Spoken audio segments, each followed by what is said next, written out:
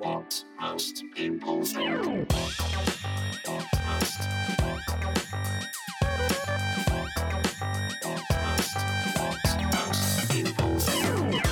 Hello and welcome to episode 132 of What Most People Think, and I am back.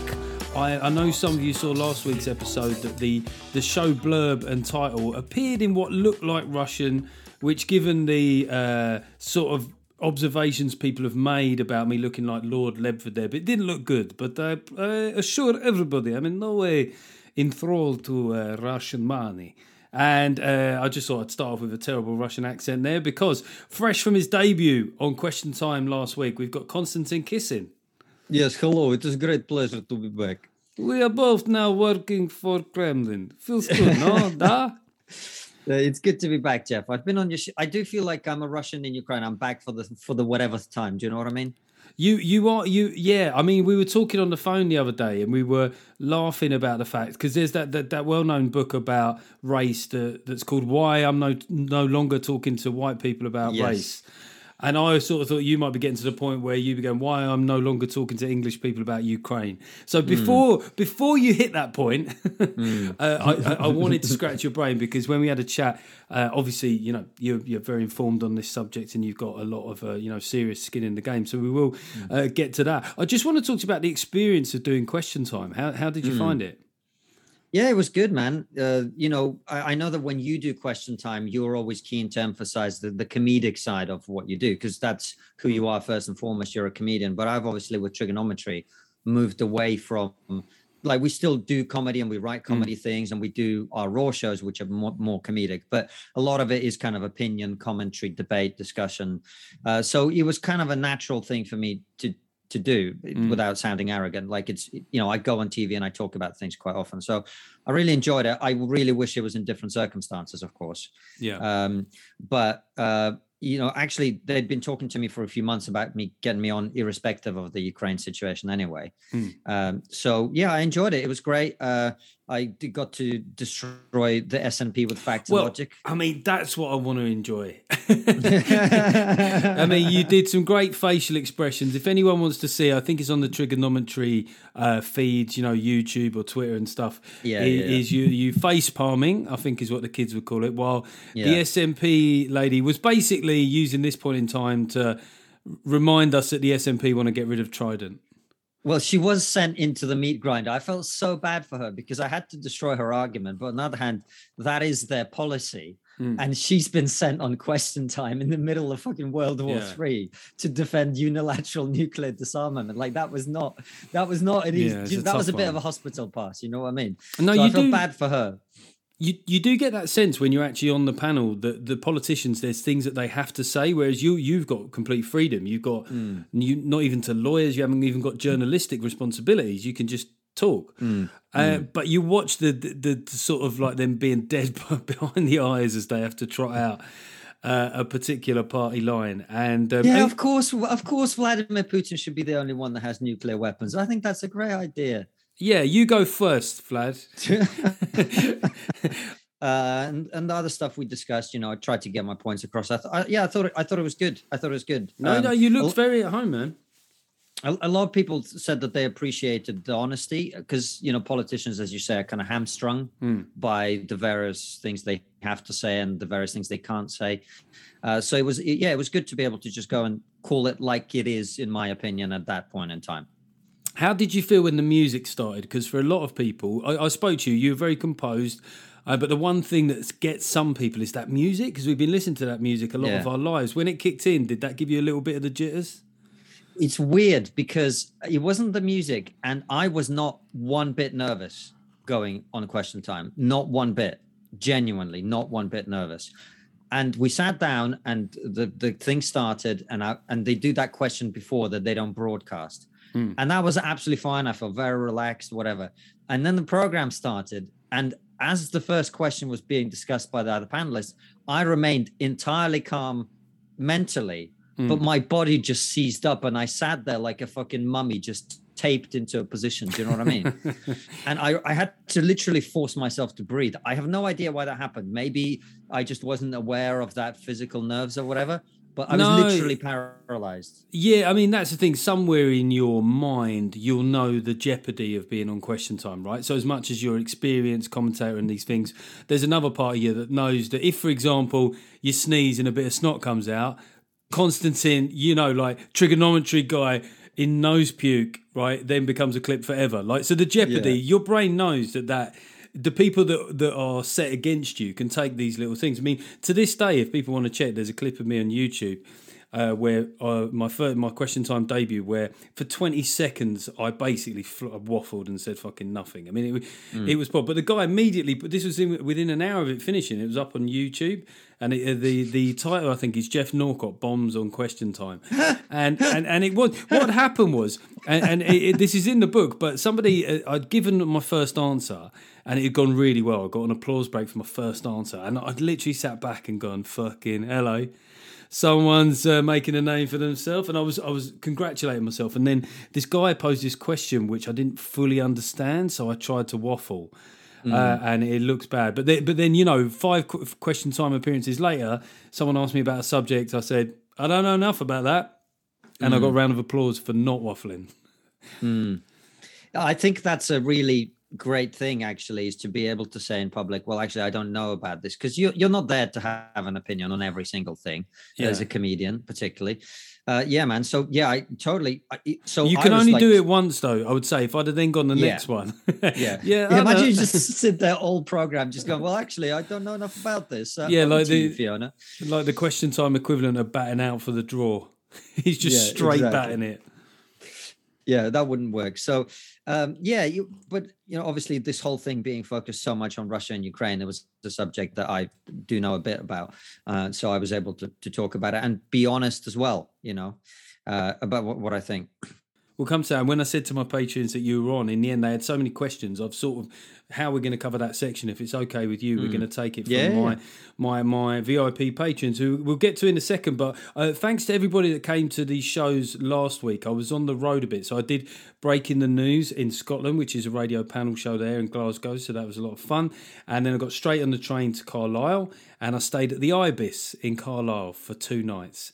And there was a point, right? Like life on the road as a comic, Konstantin, and this is probably why you've quite wisely ditched this life, is there was a point where after I went to the Tesco Metro and took this yogurt back to my Ibis room, and I didn't have a spoon. So I had to fashion a makeshift spoon out of, the UHT milk cartons.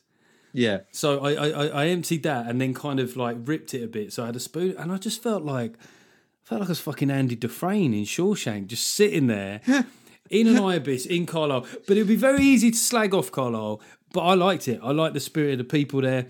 The cinema was just across the road, and the show was fantastic. Then the following morning, the Saturday, I got the train from Carlisle to Newcastle because I was doing a show at the Stand in Newcastle. And I would say, like, me and my missus, sometimes on the way into London, we have a couple of drinks on the train, and we think that we're quite rock and roll. The girl opposite me drunk 6 cans of gin and tonic in an hour. Which wasn't even drunk. And she was saying, I keep needing to go to the toilet. Honestly, it was a 2-carriage train. And it was like, you remember like club reps back in the noughties when they used to be able to show like debauchery? It was like that. Just people just fucking going in the toilet, doing gear. And there was 45-year-old Jeff. I was trying desperately to read the Times. It's funny. We were in Newcastle recently as well, because one of our patrons who also watches you, she invited us up there to watch a game at St James because Everton were playing Newcastle. I'm an Everton fan, and it's you know what, people up there are absolutely lovely. It is, genuinely. It's one of those true stereotypes, so the friendliness, but also the spirit as well, the spirit of the place. And I kind of like was reminded, because I've always loved Newcastle as a city, right? But, being a southerner, we do look down on those a bit. And then I stayed out in a suburb, and I got the tube out there, the metro. Yeah. And I was such a typical arrogant southerner. I was like, these guys, they actually have their own tube network. I mean, they've got electricity. They've got an airport. Good for them. Good for them. And the show, I mean, my God, it was a 5 p.m. show at the Stand. It was absolutely full. Fucking crowd were amazing because, as I correctly called it, they were able to drink before the show, after the show, and have a curry, and then drink after that. I mean, there's something to be said for a 5 p.m. show. So, and yeah, there was quite a few patrons there. Speaking of patrons, you know it is when the payment thing's done at the first of the month. I always lose a few patrons there. I don't know who the fuck I offended last month, guys, but so if anybody has, or well, still wishes to be a Patreon and hasn't heard anything for a little while, do check your Patreon account to make sure it's still there, because there were some names I saw that were familiar. So evidently Patreon is just trying to keep it interesting for me by just bumping people out. So MEBL, my friend John Amos, Nicholas Selms, that's a new name. And that Nicholas Selms, that's a Tory MP name if ever I heard. MEBL, by the way, is almost 100% one of our trigonometry patrons as well, and a big fan of both shows, I think. So Nicholas Selms, it just sounds like the Tory MP for Ruislip North. Do you know one of those guys, backbenchers, that says something about burkas, gets himself in trouble? You reminded me. Do you know the famous anecdote about Nicholas Soames? I think he's Churchill's grandfather, grandson. Yeah, and you know what he looks like? He's a big man. And one of his ex-girlfriends, when asked what it was like to be his girlfriend, said that in the bedroom it felt like a wardrobe falling on top of you with the key still in. Wow, you think that the insult is good, is harsh, and then the key. The wardrobe you can take with the key.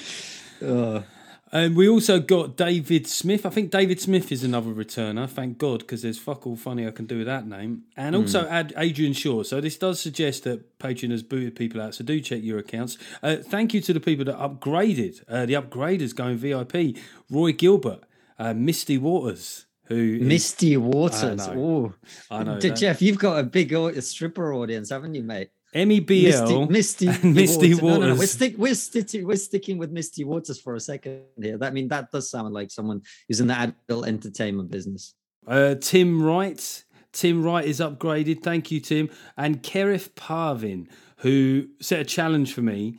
I've probably said his name wrong now, but if I could say his name correctly, that he would upgrade to be a VIP patron. And I Googled it. And for some reason, he didn't realise that I could simply Google how to pronounce that name. And so I've got his business. Furthermore, Adrian Shaw, who became a patron, asked me to give a shout out for an organisation called Comedy at Work in Warwickshire. So they're bringing comedy to unusual places. So do check out Google Comedy at Work in Warwickshire. Of course, the patrons keep it weekly and ad-free. But if there are any VIP patrons that have a business, I mean, I can just shout it out if you like. So do give me a message. Or maybe I'll do a couple of those next week. And now, so you remember the cuss count, Konstantin? Oh, yes. Yeah, well, eventually we did get rid of that. I tried to replace it. I don't even want to talk about what I tried to replace it with. It was universally disliked. So what we have is a super patron called David Domain. And that's what people really like. They love his name. They love his connection to the podcast. And so we've got this thing now called Domain Talking Point, right? Oh. Format. I got format. Don't worry about that. So this is from last week. It's a way of us, in a way, just picking up on stuff from last week. But he said it was an entertaining episode with Finn Taylor. Clearly, the standout point of the chat was the subject of men's height. Right, just so quickly, what do you think is the average height for a man in the UK, Konstantin? And this is... Neither of us are fucking giant trees of a man, are we?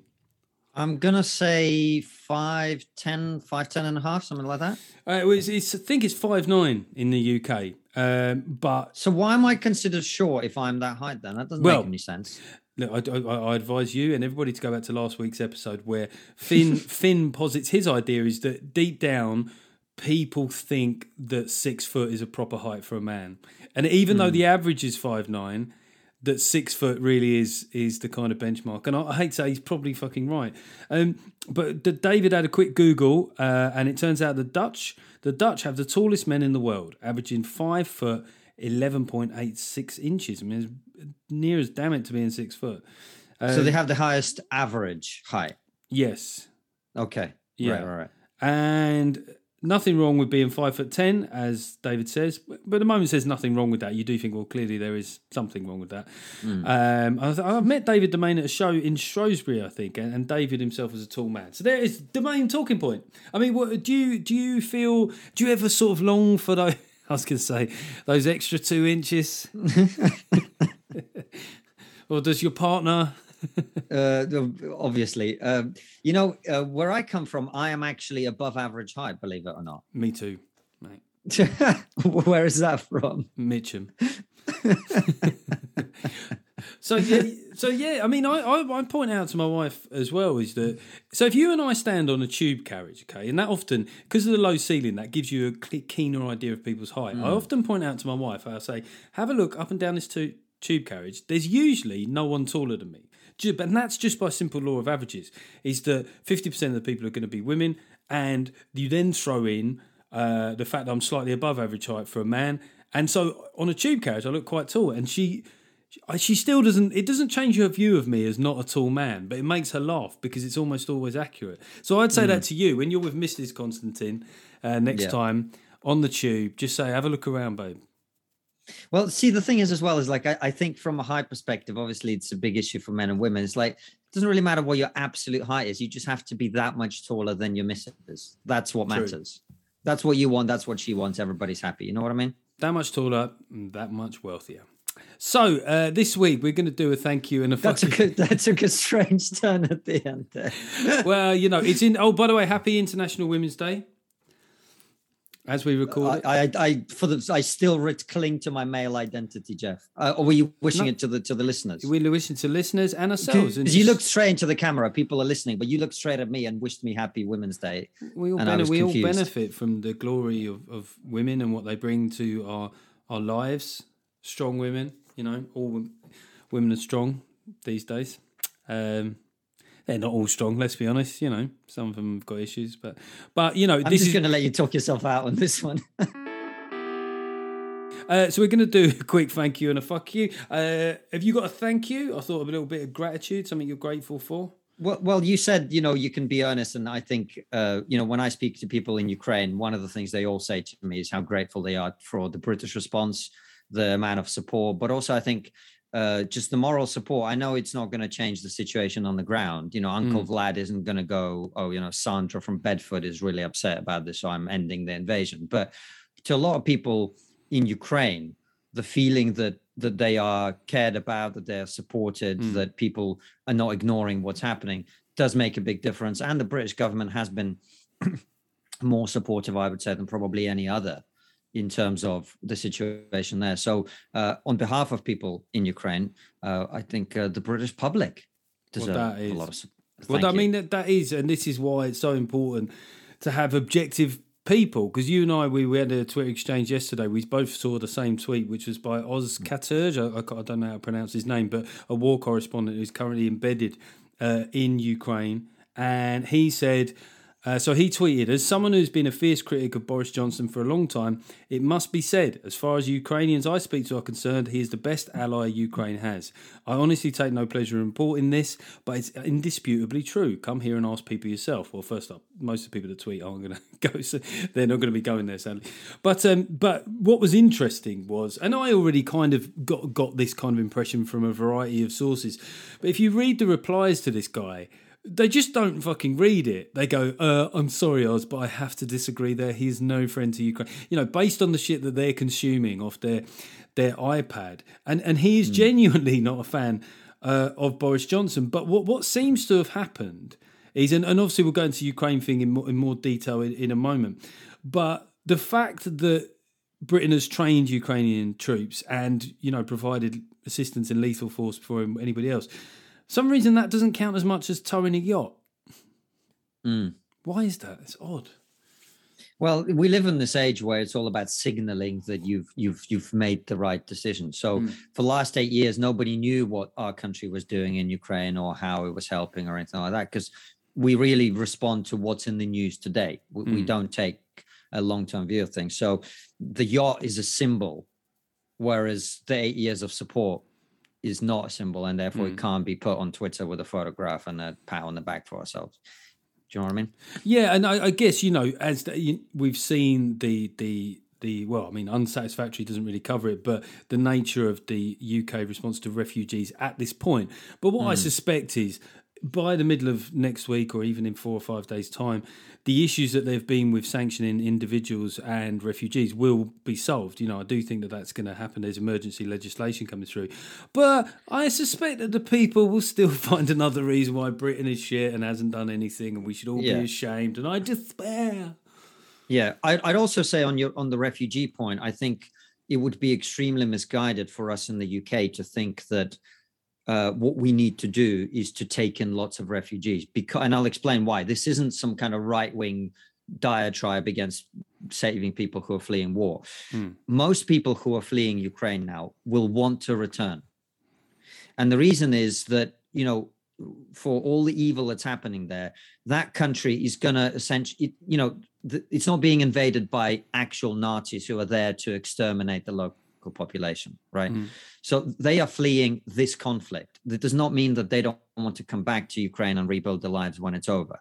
Some will not, particularly those who feel very strongly about Putin's regime and all of that. But a lot of people will want to come back because, this war is going to end at some point, probably quite soon. And it's not going to run for years in the way that some other conflicts have, for reasons that we can or don't have to get into. So most of the people just need a place to be for the moment where they're going to be safe and from which they can return back home, right? And if you remember on Question Time, both Penny Mordaunt, the Conservative minister, and the Labour guy who I had disagreements with, Peter, I can't remember, he's from Brighton, they both worked in Eastern Europe, helping refugees and people who are suffering there in various ways. And they both made this very same point. So to beat ourselves up that we on an island very, very far from Ukraine haven't taken in loads of Ukrainians is to misunderstand the point entirely. They are going to go to the countries around Ukraine, particularly Poland. And what we should be doing, rather than going, let's bring them all over here, is putting finance and support and charity workers and government agencies and whatever in place in Poland with our taxpayer money and helping people to be safe and comfortable there while they wait for all this horrible shit to end. You see what I'm saying? No, I do. I know. I think that the way politics is now, and this might sound like a satirical point, but I don't think it's that detached from reality, is the numbers game is so important to people. We might literally be within a week begging Ukrainian refugees. You know what this Boris administration is like. Is right. Stick a finger in the hole. Let's enticements. This is what happens when discourse is led by social media. I think to most people. I mean, what does seem odd to me actually, from the government's point of view, is they seem to be ahead of the curve in terms of some countries in working out what was going to happen, right? And on SWIFT and banking sanctions and stuff like that. But to have not kind of anticipated at least having a system ready for refugees, that does seem a bit culpable. Look, who knows, man? I don't think any government has played this particularly well. The point I'm making is I don't think that, look, there will be a small number of people who are going to be unsafe, even in Poland, for example, for various reasons that we don't necessarily need to get into. And there will be some people for whom their opposition to the regime that's likely to be what ends up in Ukraine is so strong that they would be unsafe to return and they need a permanent place to move to, right? But they are a small minority. They're not like the Jews fleeing Nazi Germany, where if they stay, they're going to get killed. Most people fleeing Ukraine now are not like that. Do you see what I'm saying? Yeah. So when the war is over, they're not going to be persecuted. They're not going to be put into camps or anything like that.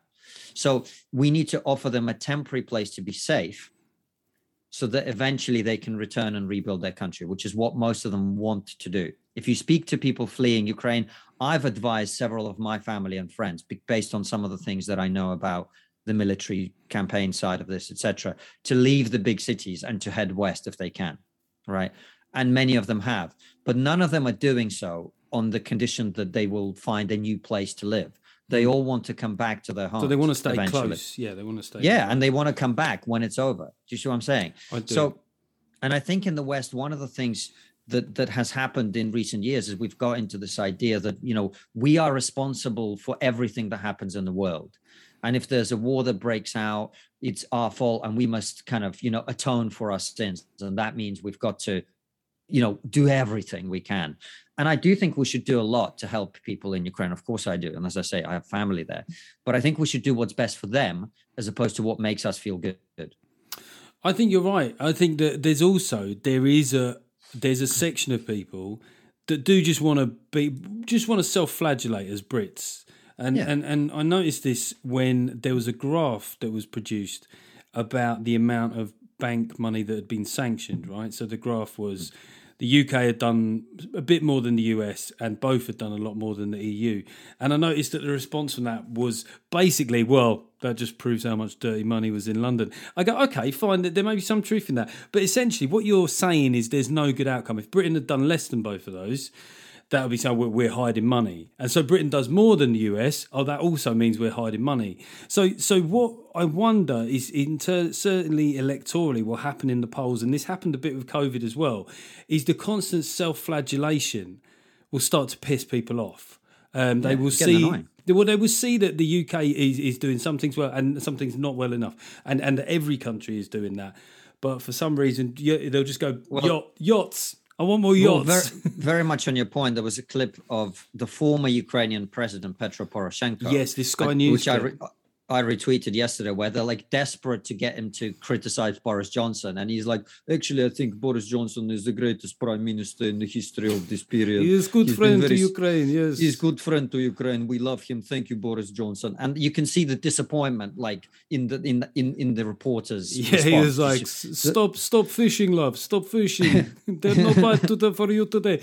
There was, I mean, the question as she put it, you could actually see, as she asked the question, well, what do people here feel about Boris Johnson? She could see that he was going to say something positive, and then she sort of added something, because remember that they haven't done stuff on the banks, and I know that the Sky producers said, oh well, no, we weren't angling, but there did seem a sort of thirstiness there for a bit more kind of sort of anti-patriotic BDSM. Yeah, a little bit. Spank me. Britain's been bad. Oh, I did say this actually. I said this on a news quiz the other week, but I don't think it made the edit. But there is in a certain kind of metropolitan sectors, if you just had a club where somebody put a mask on you and just told you loads of shit things Britain had done, you could charge a lot for that. Just be like, charge a lot. Remind me. Oh, did we fuck that up as well? And what about the Ice Age? Was that because of Britain? I'm just going to do a quick fuck you now, but do you know what? It couldn't feel more tedious and small scale after the sort of gravitas of what you were just talking about. I'm actually ashamed to say these words. The fuck you goes to LNER, the rail operators. Let's just bring it right back down just for a while before we get back into the serious stuff. LNER operate the East Coast Main Line, and two journeys in a row I've had a train booked and they've slightly rerouted it, but then they've cancelled my journey and sent me some options to book the same journey but for double the money. I mean, at what point does that's mafia level stuff, Konstantin?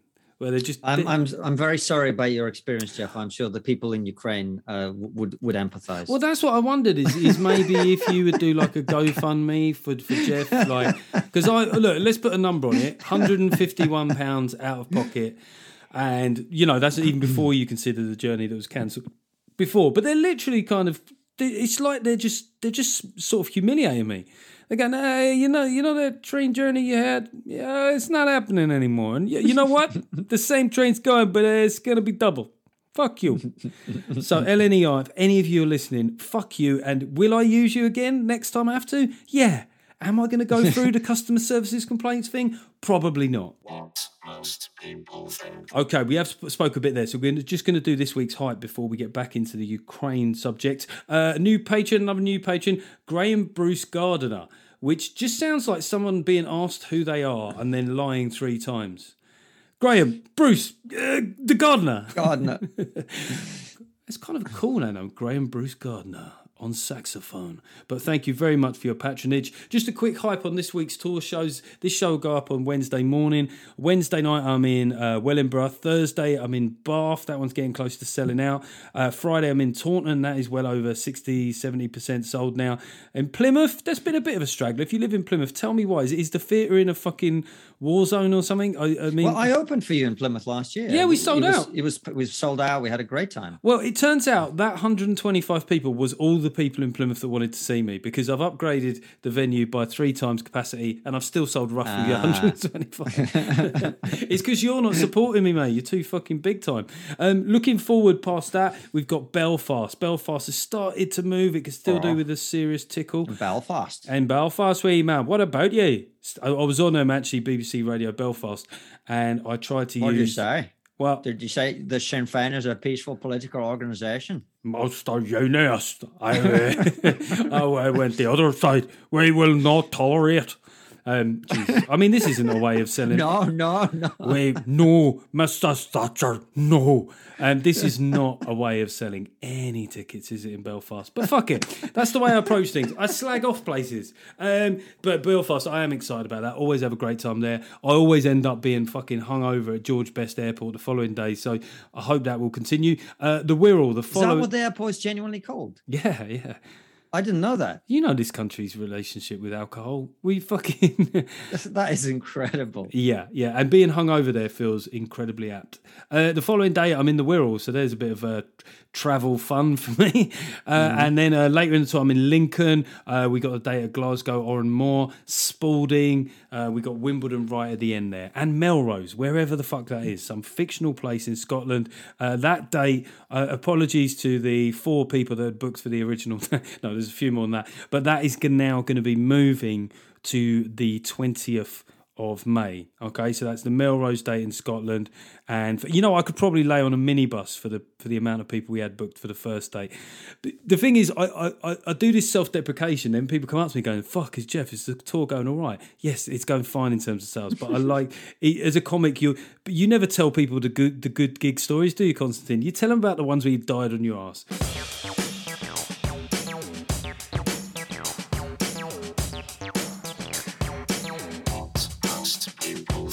So obviously we spoke a bit already about Ukraine. I told my VIP patrons that you were coming on, and first up, there was just so many good wishes to you, and frankly stuff that I don't want to fucking hear about how much they like you. So I've edited all of that out, and we have some questions. So one is from Dave Lakeland. It says there are potential deals being bandied about, including one, and I think this is what you predicted, where Ukraine gives up the Donbass and gives up on its NATO ambitions, and I think also EU ambitions. Do you see this as a potential success, or even a basis to begin serious peace talks? I see that as what's going to happen, and that will happen no matter what carries on. So look, just to give you this is like a 3-hour conversation, right? So I can't give you necessarily my argumentation and my reasoning. I can just give you the conclusions, right? Which may not be helpful and maybe not convincing, but we just don't have the time to get into 3 hours of the history of Ukraine. So in my opinion, Ukraine is extremely unlikely to win this war. Extremely unlikely. Last week, I didn't know that. Last week, I was saying, look, the Ukrainians need to fight and get the best possible deal, right? Because this will end at the negotiating table. And they have done that. They've been courageous. They've been brave. They've fought hard. The Russian military is struggling along. It's taking huge losses. Apparently they've lost more men than Britain lost in the 20 years in Afghanistan. Right. So they're struggling. But the reality of the situation is the West isn't going to help in a way that will make a difference. The West cannot get involved because that's starting World War III. OK. Mm-hmm. And the Ukrainians on their own, they're being very brave and they're fighting. But Russia has complete air superiority. And Ukraine does not have what it needs to defend themselves against that. They don't have the planes, they don't have the anti-aircraft systems, and the West probably isn't going to supply those, not least because it takes months at least to train how to fly those planes that they could ship over, right? So it's not going to help. And again, I'm not sure about AA stuff. Maybe they will, but that probably still won't be enough. Kiev is almost enclosed now, the capital. Mm-hmm. So they've enveloped it from the other side, from the western side. So what's happening now is the noose tightening. And eventually, Ukraine will find itself that its cities are surrounded or taken, and its army is enclosed or captured, or some of them sadly killed. So Russia will win. It's just a question of what casualties will be inflicted on both sides as a result, in my opinion. Now, I'm not an expert, okay? I'm just telling you what I think. Well, as a sort of follow-up question to that, Russia, I mean, a lot of people have wondered this. This comes from David Price. Is about whether Russia can reasonably occupy Ukraine after, attacking it in the way that it's had. But was that ever really an objective, or is it true to say that they've genuinely misjudged the vehement opposition, or was this, as you seem to be suspicious last week, always leveraged to get these two outcomes in the Donbass and Crimea? Well, no, the major outcome is, yes, to have Crimea recognized as Russian sovereign territory, and yes, freeing up those two republics and making them independent, and eventually, no doubt, integrating them into Russia is part of it. But as I understand it, the main objective that they have is they want to ensure, in their minds, I'm not saying this is factually accurate, I'm just saying this is what they believe. They want to ensure that Ukraine can never, ever have any chance of fighting Russia again. They can never try to retake those two regions. Not that Ukraine, in my opinion, I don't think Ukrainians were planning to. Ukrainians, in my opinion, were building up their military capacity to be able to defend themselves against further Russian aggression. But from the Russian perspective, that didn't look that way. It looked like they were getting ready to start pushing back. Right. And so what Russia really wants is to neutralize Ukraine as a threat that it perceived as. Do you see what I'm saying? Yeah. Now, I'm not saying I agree with this way of thinking. I'm just telling you what people over there think. They think we are pushing back the evil capitalist NATO pig dogs back. That's what they think, right? I'm exaggerating, obviously. Pig dog is a good phrase. Pig dog. It's a great phrase. So from their perspective, they are pushing NATO out of Ukraine, and they're preventing Ukraine from being independently strong enough to challenge Russia and its influence in the region. And they want a pro-Russian government. When they talk about a neutral Ukraine, what they mean is, let's go back to the period where Russia essentially helped to dictate who led Ukraine. And not part of any blocks. So whether and that the be policies NATO or that it the chose. EU. Yeah. So that's what they want, and I think that's what they're going to get, because at the end, like I said, in the day, the war will continue until Ukraine eventually does have to give up. And all that I see is, by prolonging the conflict, we're raising the number of casualties. That's all. Will that be seen, though, as a kind of appeasement to Putin? I mean, not that the West will have any final say in this. The whole point about this is a sovereign nation taking a decision in its own best interests. Yeah. So I'm sure there will be people who interpret that as appeasement, and history may show down the line that it was appeasement, right? The difference between the 1930s and now is the nuclear component of all of this, right? So there's no doubt that if NATO continues to withdraw and the West continues to withdraw, Putin will continue to expand. That is the nature of things. But if the NATO line ends up being either where it is now, or ends up being further east because Western Ukraine splits off and is integrated into the Western world, then that line will be where that process for the moment ends, right? Because to push into actual NATO, Russia would have to start World War III, and it doesn't want to do that. Well, right? That is to people that don't want to end up being a sort of nuclear shadow on their kitchen wall. That is of some reassurance. Yeah. So one of the narratives I've been warning people against is that there's this idea that Putin is this madman, and he has been in power like I said on Question Time, he's been in power since we were worrying about the millennium bug. So it's been a long time, and that period in power, with the level of authoritarianism that he has and has increased, particularly in recent days, no Facebook, no Twitter, no foreign media, no local critical media.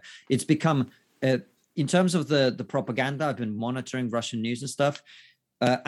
Please understand when I say this, I'm not suggesting that Putin is Hitler. I'm not suggesting that he wants to kill the Jews or that he has a racial animus. I'm just talking about the level of propaganda, right? How uniform the messaging is, how strong it is, how people are responding to it. It's Goebbels level of propaganda. It's one message. There is no debate. There is no discussion. It's a 3-hour daily program on mainstream television that tells Russians that NATO is about to attack. Ukraine was getting ready to get nuclear weapons. There was a genocide happening in eastern Ukraine. Ukraine is full of Nazis. You see videos now where POWs, Russian soldiers captured, are saying, like, we thought there was a literal Nazi coup here and we didn't find any swastikas, like all of that. So the level of propaganda is very, very high, and people are responding to it. They are accepting that, and they are buying that narrative, right? Yeah. So there is no way for Putin to back down now. He has to win, and that means he will do whatever he needs to do to win. Okay. One of the things is that one reflection I have about Vlad. I mean, how he's not called Vlad the Mad yet? I mean, that has to be his official name for history. Why we didn't mock him more before, that pisses me off. I think satirists, everyone, we were all focused on Orange Man Bad or Boris's hair. This guy's got away scot-free.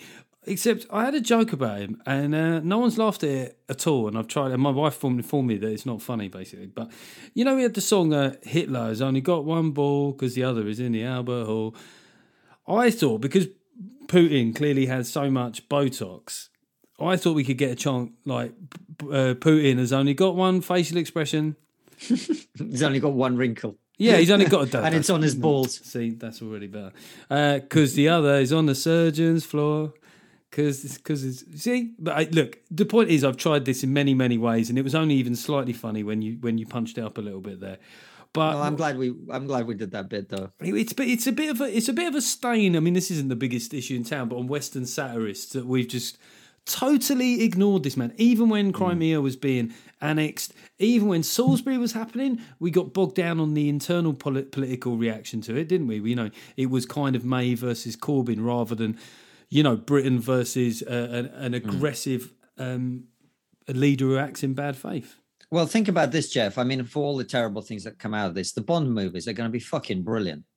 I mean, they've lost their way, haven't they, in recent years? And now we're finding they're back. Yes, got to be the Russians. He dies. The Rocky movies, everything. Great for Rocky. Great for Rocky. I mean, obviously, I would say to Sylvester Stallone, don't go too early with the speech. But at some point, it's going to be a bit of, if I can change and you can change, everybody can change. And we all know that, you know, Rocky IV, 1989, 1990, Berlin Wall comes down. You do the math. Ben Kelly has sent a message here. This is slightly sort of related, but has Boris Johnson, as we see, you know, today there are opinion polls that show a massive spike in his approval ratings, which for one thing says about opinion polls that when people ask about Westminster voting intentions, those move a lot slower. Personal approval ratings can go up and down really fast, and I've only just fucking cottoned onto this. But has he essentially created the template for defeating cancel culture? Write it outside.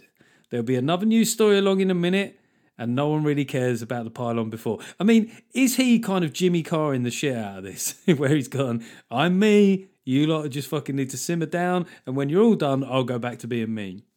I would say that is a great strategy, it would seem, for the absolutely mental world that we live in right now. I'm wondering, because we've gone, if you think about the last, 6, 7, 8 years, we've gone from Brexit, right? Then Trump.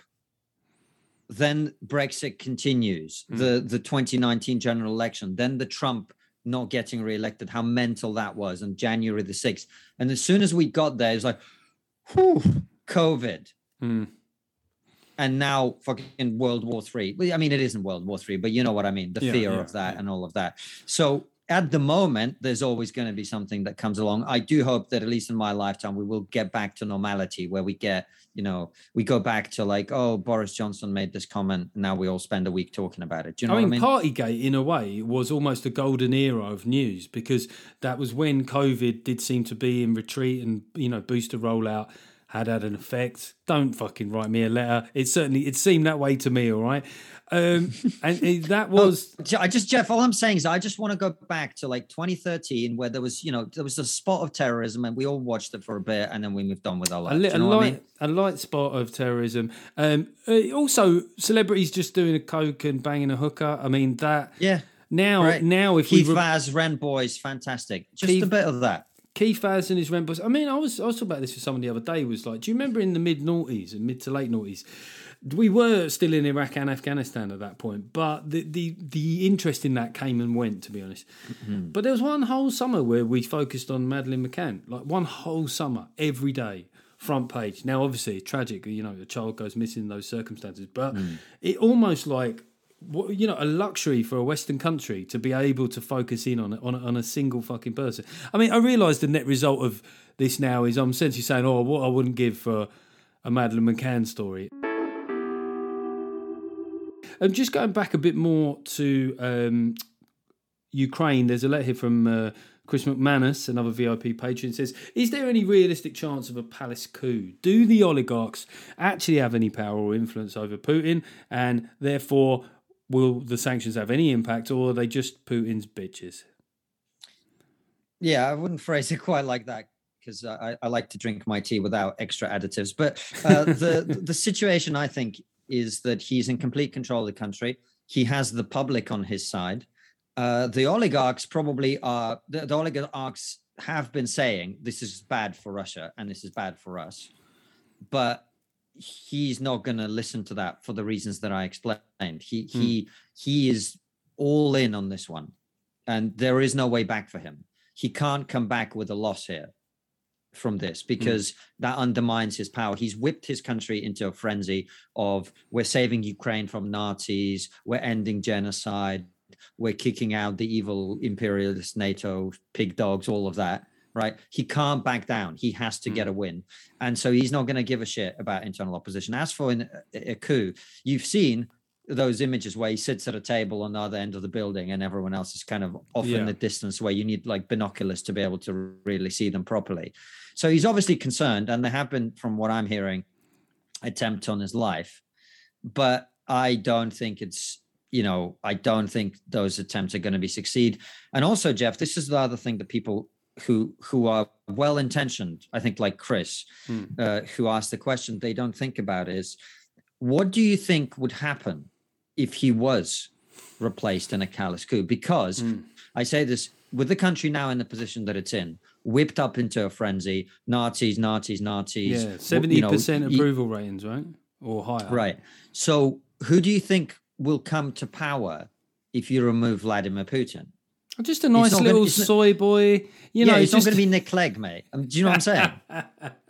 Yeah. I think that's optimistic at this point. So, and I hear the point that you made about appeasement and all that. Like, these are difficult conversations to have, honestly. But from my perspective, like, we just have to deal with the reality that's on the ground right now. And the reality is Russia is uniting behind Putin. They like what he is doing, and he needs to win. And the end result is going to have to be in a negotiation where both parties walk away with something they can sell to their domestic audience, because the reality is that Zelensky may remain in post at the end of all of this, and he will have to sell to the Ukrainian people whatever settlement they end up reaching. Yeah, he'd also have a Channel 4 show probably that he's got to come over and make. No, judging by the way that the West has... Channel 4 did buy the rights to his old show, didn't they? They're gonna air it. Really? Yeah, they have done that. And I mean, the way that he has been, I mean, he is inspirational. He has shown a fortitude that a lot of Western leaders you suspect. Let's be honest, Boris Johnson ain't fucking staying in harm's way, is he? Keir Starmer, I don't know. The Lib Dem guy, who cares? Let's say Lib Dem leader's been taken out. You go, I didn't know. I don't know with Boris. I think it depends. If you had some nice young ladies around him in that space, you might stay. Yeah, the party bunker. Maybe if it had like the party bunker. That's it. There was a couple of questions that I feel were sort of covered with other ones, but thank you to Mark Rogers and Russ Palmer. And just to sort of end this section, not on a light-hearted note as such, because obviously these are grave things that are happening, but on the subject of Zelensky, Richard in Sheffield says, "What's your opinion as a comedian with political leanings and potential to follow in the footsteps of President Zelensky. Do you ever think about politics, Konstantin? Do you ever? I do, with great horror and complete rejection. I think you've got to be mental as a comedian to go into politics, personally. Yeah. Now, it's different in his case. I'm not criticizing him. I'm just talking about me, and mutual friends of ours had considered running for various parties in the past. And whenever they've asked my opinion, I've just said, are you mental? Yeah. Are you absolutely fucking mental? First of all, as a comedian, we go around the country saying things like the ones we've been saying on the podcast today. Now, my heart bleeds for Ukraine. I have family in Ukraine. I am deeply, deeply disgusted and disappointed and ashamed of what Russia is doing, right? But our job as comics, or as people who comment on this with a comedic hue, is to make light of things that we can make light of, right? But what you and I have done today, if that was to be put out as our legitimate opinions, right, that would be enough to destroy your political career on its own. You know, they were joking about Bond movies as Ukraine burned. Yeah. Right. And that isn't even the worst thing that I've ever said. Like, do you know what I mean? In comedy, like especially when I did my show in Edinburgh in 2019, I was exploring the issue of free speech, and I was crossing some lines deliberately to make jokes and to push boundaries, right? Comedically. But if you take that literally and write it down, which is, of course, what every newspaper would do, I'd be crucified. And so just from the perspective of someone who spent a career of some length saying things that you don't mean in a society and a culture which refuses to understand humor, irony, sarcasm, nuance, you know, completely. We don't live in a culture where you get any allowance for that, right? So we live in a world where, like, I don't think if you've ever done comedy and you've tried to do it well and you've tried to push boundaries, etc., I don't think that's a good idea in the climate that we live in at all. You will be destroyed. And also, I personally feel like with trigonometry, if I want to have some sort of impact on our culture, on the discussions we're having on the world, I may be already in a more powerful position than a backbench Labour MP for, you know, Brighton or whatever. Do you know what I mean?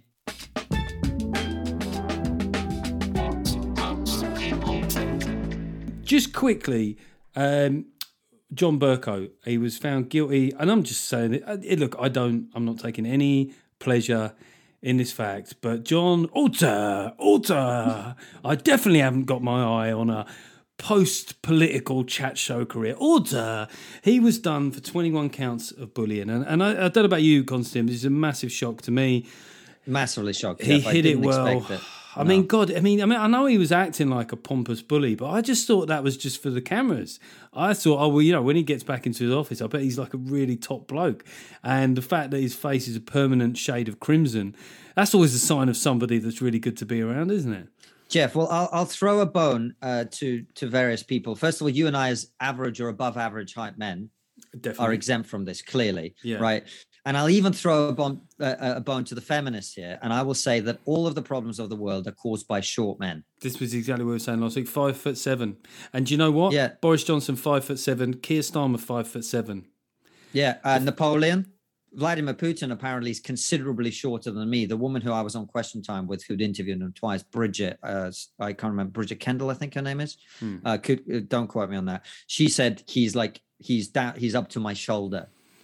Did you see that video footage of him doing a press conference, but surrounded by attractive air stewardesses? Yeah. Mate, I tell you, there's a lot of perks to being president of Russia, man. I mean, there's a lot of attractive women there. I'd imagine Russian air stewardesses compare well.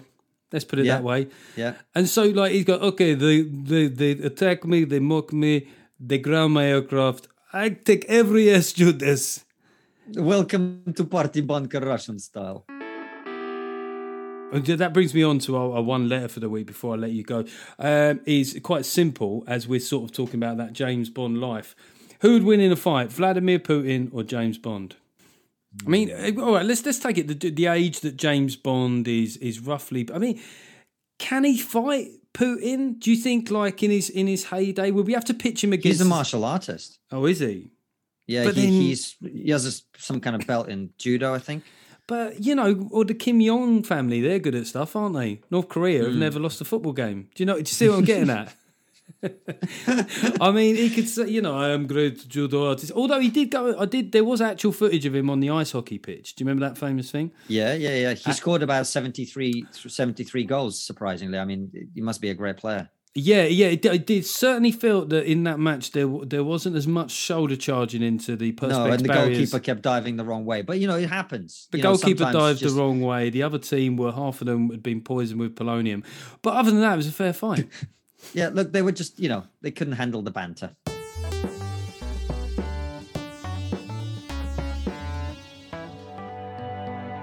Listen, Konstantin, thanks so much. I know that everybody's asking you to talk about this moment, but I know and I hope that the What Most People Think audience will take, will really appreciate you giving your take on it. And as someone, with family in Ukraine, so many people ask me to pass on wishes to that family and stuff. So, Jeff, let me just say it's very kind of them and of you. Thank you for that. I really appreciate it. And I also hope, I just wanted to say, I hope as well, like, I understand that some of the comments that I've made about the situation there today are not necessarily what people want to hear, because we are in this place of like, we must support Ukraine. And I do support Ukraine. I do. We raised over £40,000 in an hour and a half on trigonometry that will go to humanitarian. Is that still open? Can people still contribute to that? That is closed, but there's the Red Cross appeal, and there's all sorts of other organizations. There's plenty of places that people can send money to. So I'm not, this isn't about like, letting Russia walk all over Ukraine. I just see the reality, which is we're not going to help them enough to stand up for themselves. And all I want to do is protect innocent life in that country. That's been my focus. So I hope that people can hear the comments that I've made today in that vein. If I was on the ground in Ukraine and this was my home being invaded, I'd be all for continuing to fight. I'd be all for defending. Do you see what I'm saying? I just think that we here in the West need to have a slightly different perspective and look at what can we actually do to protect innocent life and to protect people. And that's where I'm trying to come at it from. And I know that some of the sort of raw honesty about it may be uncomfortable for people. But I just want people to understand that that's the position I'm approaching it from. Well, look, you're a pragmatist and a realist, and we appreciate that on this show. And obviously, as ever, check out the Red Cross, as Konstantin says. Keep an eye on trigonometry output, because they're constantly adding to this debate. And thank you very much for being on this week's show, Konstantin. Thanks for having me, Jeff. I appreciate it, mate. What most people think.